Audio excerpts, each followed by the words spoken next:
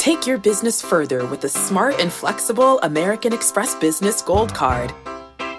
You can earn 4 times points on your top 2 eligible spending categories every month, like transit, U.S. restaurants, and gas stations. That's the powerful backing of American Express. 4 times points on up to $150,000 in purchases per year. Terms apply. Learn more at americanexpress.com/businessgoldcard. This episode is brought to you by Progressive Insurance. Whether you love true crime or comedy, celebrity interviews or news, you call the shots on what's in your podcast queue. And guess what? Now you can call them on your auto insurance too with the Name Your Price tool from Progressive. It works just the way it sounds. You tell Progressive how much you want to pay for car insurance, and they'll show you coverage options that fit your budget. Get your quote today at Progressive.com to join the over 28 million drivers who trust Progressive. Progressive Casualty Insurance Company and Affiliates. Price and coverage match limited by state law. At Alma, we know the connection between you and your therapist matters. But if you're already feeling stressed and burnt out, the idea of trying to find a therapist you really connect with can be overwhelming. That's why Alma's focused on helping you find the right therapist for you. When you browse their online directory, you can filter by the qualities that are most important to you. Then book free 15-minute consultations with any therapist you're interested in seeing. And because 95% of therapists at Alma accept insurance, you can find care that's affordable too. You want to talk to someone, but not just anyone. Alma is there to help you find the right fit. Visit helloalma.com/therapy30 to schedule a free consultation today. That's helloalma.com/therapy30. Yeah, there should be some passion. This doesn't have to be boring. Hey, one thing the game needs is more people like you. Still have grown men run around tight pants. It's Mookie Betts. This is Daniel Bard. It's Steve Aoki. There's Sal Talamacchia. This is Brock Holt. Hey, this is John Lester. Baseball isn't boring. Welcome to Baseball Isn't Boring. Here's your host, Rob Bradford. We are who we are. We are not a big market team. We're not going to go out there, but we create from within. The opportunity is here. We're the boys that can go out there and do it together, and we fight together and pull on the same rope together every single day. Special things can happen. And I will continue to talk about that, and we embrace it. We embrace the challenge of playing inside of the NL West with a $100 million payroll compared to a $300 million payroll. Go ahead and buy your team. We're going to find a way to slug it out with you. All right, that was Torey Lovullo from a podcast we did in December. And I asked him, I said, hey, listen, what are you going to tell your team when you get in front of them in spring training? What is going to be the Torey on the stool speech when you head into spring training? The message that all these managers do for all these organizations, what is going to be the message? And you heard it right there. Go ahead and buy your teams, right? Payroll's not anywhere near some of these other teams, Arizona Diamondbacks, yet let's go get them. Nothing's stopping us. We get the right attitude. We get the right players. All right? That was then. This is now. And this is what is now is you are 1 win away from advancing to the NLCS. You have gone through this entire year. So I wanted to resurface another conversation I had with Torey. This was in the middle of the year. And this played off of that conversation that we had before, which is how do you get this team to buy in, to believe? And he had a great answer, as we would expect. And I think it's worthy of listening to again as you head through this playoffs with these Arizona Diamondbacks. So here you go. It's a BIB vault. It's a conversation we had that really holds up today. All right, Torey Lovullo. All right, one of the finest minds in baseball, Torey Lovullo. So, Torey, I have cited something you said on the last time you were on the Baseball Isn't Boring podcast many a time. So I asked you what your speech was going to be. The first, do you remember this? Yeah, of course. And I said, was it going to be the Rudy on the stool speech? And I said, I don't know if I'm going to give the Rudy on the stool speech. But you gave a pretty good speech, and I will always remember what you ended up with. Something along the lines of, let them buy their teams, right? But in all sincerity, like that was the hurdle that you had to get over of as I just heard you say yesterday, as we're taping this, that you had to tell them, don't worry about the Dodgers, the Padres, the Giants, how much money they're spending, whatever. Worry about ourselves because we're good enough. I'm giving you a speech about it. We're good enough. All right, but you know what I'm saying, like, right? But so you had to turn that corner, and I don't know if your speech was good. Did you have a good speech, by the way? I feel like my content's pretty good. I think over the years it's changed. I'm always adaptable to the team and the group that we have, and what is a message you need to be. And I always feel like I deliver the right message, and it's not a Newt Rockney, hit them high, hit them low. We're just gonna power through you. I think we have a really good young baseball team, and I cater the message to what I think they need at that moment. So when you walked out of it that day, you're like, I nailed that. First of all, you got an unbelievable memory. Your recall, I think the fact that you paid that close attention to me makes me feel good, because when your recall is awesome, and it brings me back to those times and that space that I was in 5-6 years ago versus 2 or 3 years ago. I feel like I've grown and kind of changed my thought process, and I've adapted too. And I think that's one of the big things in this culture here is adaptability, is being able to get what you have in front of you, take notice as to what you need to figure out on that given day to help your team win a baseball game.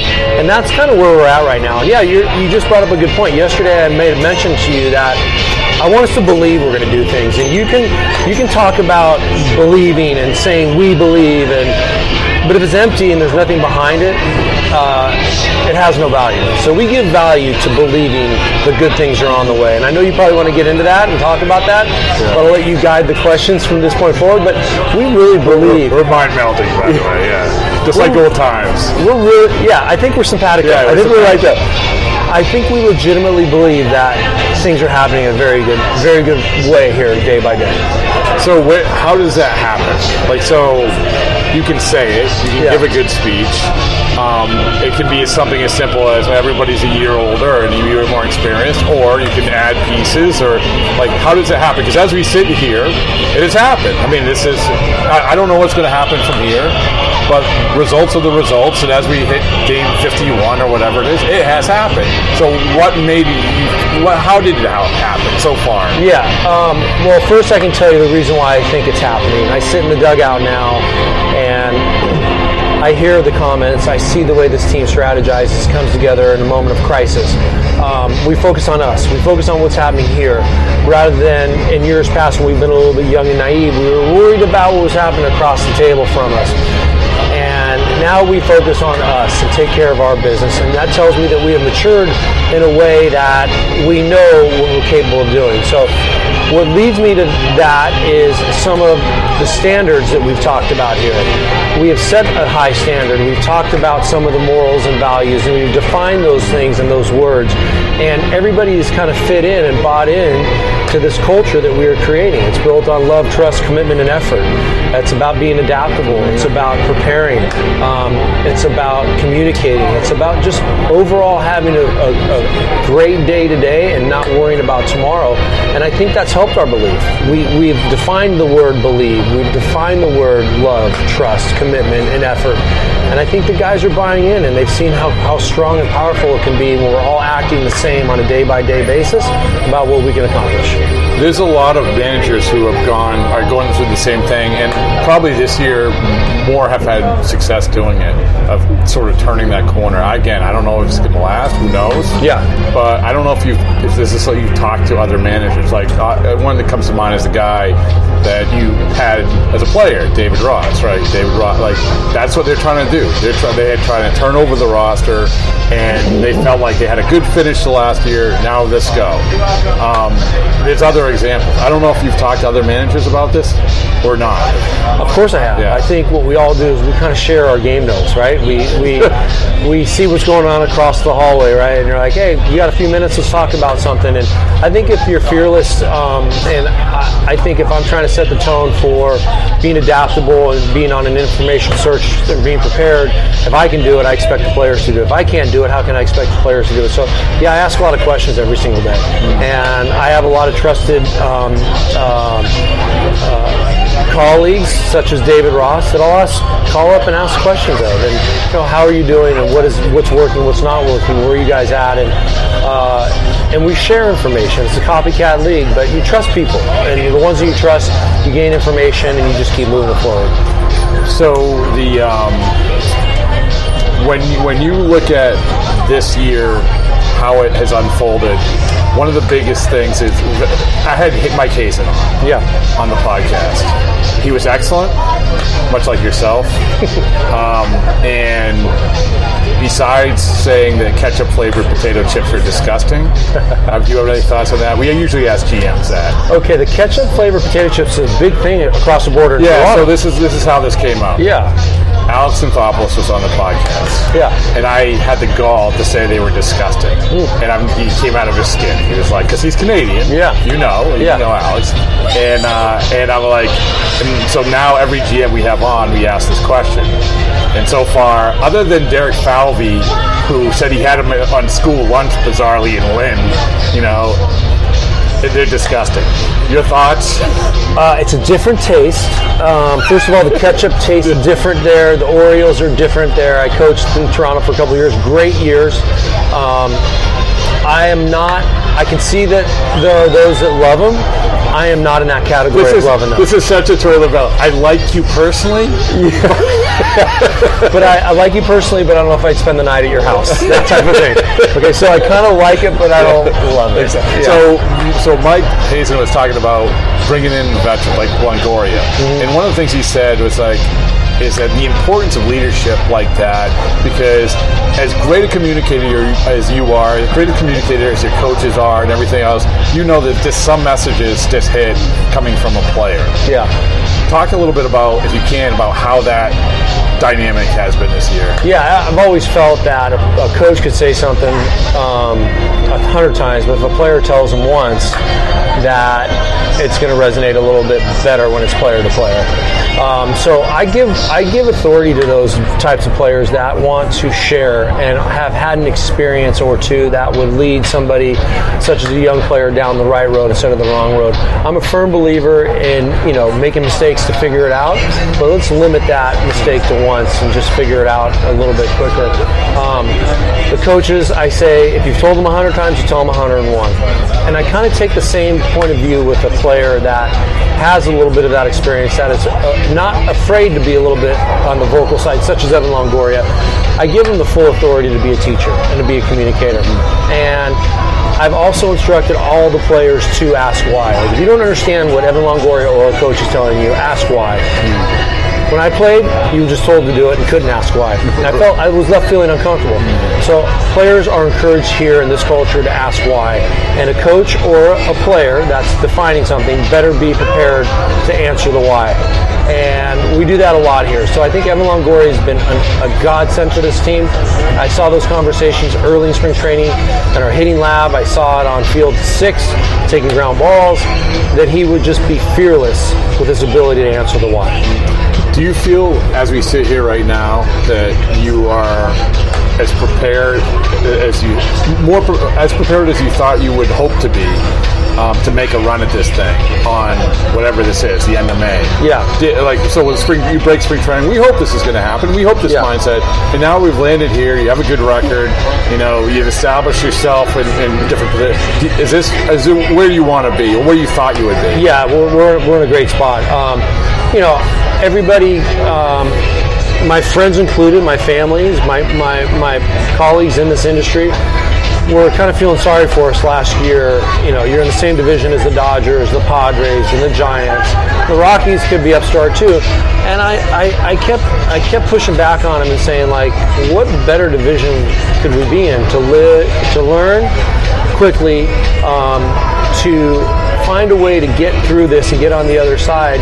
And when I saw the schedule pop up this season, that we were going to open up with the Dodgers and play them 8 times in the first 14, 16 games, I thought, perfect.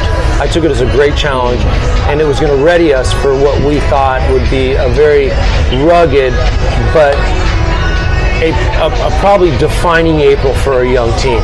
And we passed that test. And I referenced it all the time. Let's embrace it to the team. Let's go out and prove ourselves every single day. So I love where we're at. A little bit concerned, obviously, early on that we could fall on our face, but I felt like we would gather momentum as the year went on. The All-Star break, we'd be close to 500, pushing towards the next level, and hopefully pushing towards making some good decisions and winning baseball games that would help us maybe towards a playoff push. We're doing a little bit sooner than I thought, but I knew internally we had a good baseball team. The group inside of that clubhouse felt like they were a good baseball team. We just had to earn it and prove it. See, that's the hit 'em high, hit 'em low speech right there. Yeah. I backdoored you. Like, I basically reverse engineered that answer. It was good. You did reverse math on me. I appreciate that. It was beautiful. I think that's kind of Jedi mind creativity. Yes. Right? Yeah. But to be honest with you, I think it's real. I think you have to look at some real moments about things that will define who you are as a baseball team, and you can't run away from them. You got to embrace them. We embrace our challenge of the $200 million payroll of the LA Dodgers. We love that. We just got to be better and win the margins. When we win the margins and do what we're supposed to do, we're going to win games. And of course we're young. We're going to dribble a ball off our foot and it's going to fumble out of bounds. And we're going to look like idiots. And I'm going to make decisions that are going to make everything go backwards. But at the end of the day, we're pushing forward, and we're trying to have that mindset. If we take an inch, a step backwards, we're going to take 2 forward tomorrow. So that's where we live. That's the space we live in. All right. Well, you've been very generous with your time. I'm going to get the reward is that you get to ask me any question. Yeah. So you're very good inquisitor. Yeah. Do you feel like you have run your last Boston Marathon? No, I have one more in me. And you're going to judge that by how your body feels, or the? I have a daughter who is a runner, and I want to do it with her. Yeah, very sappy. Like everyone's bringing tears to people's eyes right now. Yeah, but the time commitment's tough. Doing a podcast and training for the marathon is not conducive. It's a lot of time. Okay, a lot of time. And when you are standing on the starting line in Framingham, Hopkinton, okay. Are you... Or even better if it's Framingham. Like, go ahead. You run through Framingham? You run through Framingham. At Beacon Hill, Heartbreak Hill, are you thinking about setting a PR each year, or just getting through Surviving. So let me tell you a little story. Yeah. Not the story that you think. Not the story of Torey Lovullo standing 3 feet from me, yelling at me, and me not acknowledging him. I did the marathon in 2005 with Will Ferrell's life coach. Okay. Wait, let me get that name drop there. You dropped that big name. Jim Carrey's life coach too. Oh, sorry. Will Ferrell had run it the year before, so he trained me. So it was in peak physical condition. Yeah. I mean, even better than now, if that's possible. You look fantastic. And so I learned about heart rate. I did the CO2 max test in Pepperdine. I was in it. Like 4 hours. That was my goal. I was locked in. I was running. The only other person I was training with was Jeff Bezos' girlfriend, Lauren Sanchez. Oh, whoops. Sorry. Hold on. I think I can get one more in there. And she was married at the time to Hollywood super agent Patrick Whitesell. We were red. Anyway, goal was 4 hours, which is crazy to think about now. That was the only time where I'm like, I got to get the time. And you know what I finished in? 4 hours and 3 seconds. Oh. Right. But it's a life lesson. Aim way higher than you need to. No. If you do things a little bit better, you can make up those 3 seconds. Woo. Yeah. You should write a book called 3 Seconds. Yeah. I was actually going to do that. You should do that. Okay. I guess my final question is it a Diet Coke at the finish line? Every single time?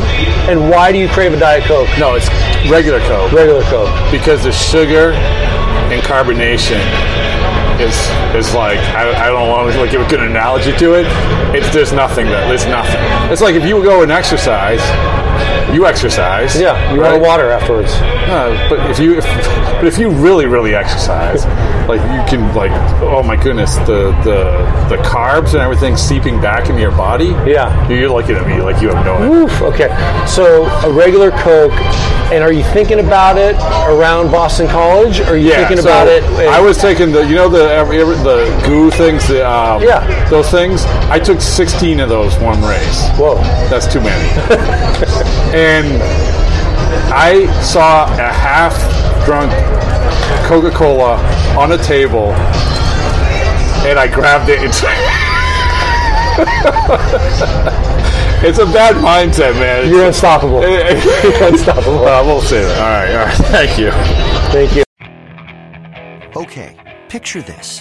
It's Friday afternoon when a thought hits you. I can waste another weekend doing the same old whatever, or I can conquer it. I can hop into my all-new Hyundai Santa Fe and hit the road. Any road. The steeper, the better. Because my all-new Santa Fe is available with H-Track all-wheel drive, so I can hit the trail without a worry in the world. Heck, with 3 rows and best-in-class rear cargo space, I can pack the whole family in with all our gear. We've got available dual wireless charging for our phones, so we'll never lose touch with civilization, and we won't lose touch with the primordial power of Mother Earth. So which is it? Waste the weekend or do something a little more epic? And conquer it in the all-new Hyundai Santa Fe. Visit HyundaiUSA.com or call 562-314-4603 for more details. Hyundai, there's joy in every journey.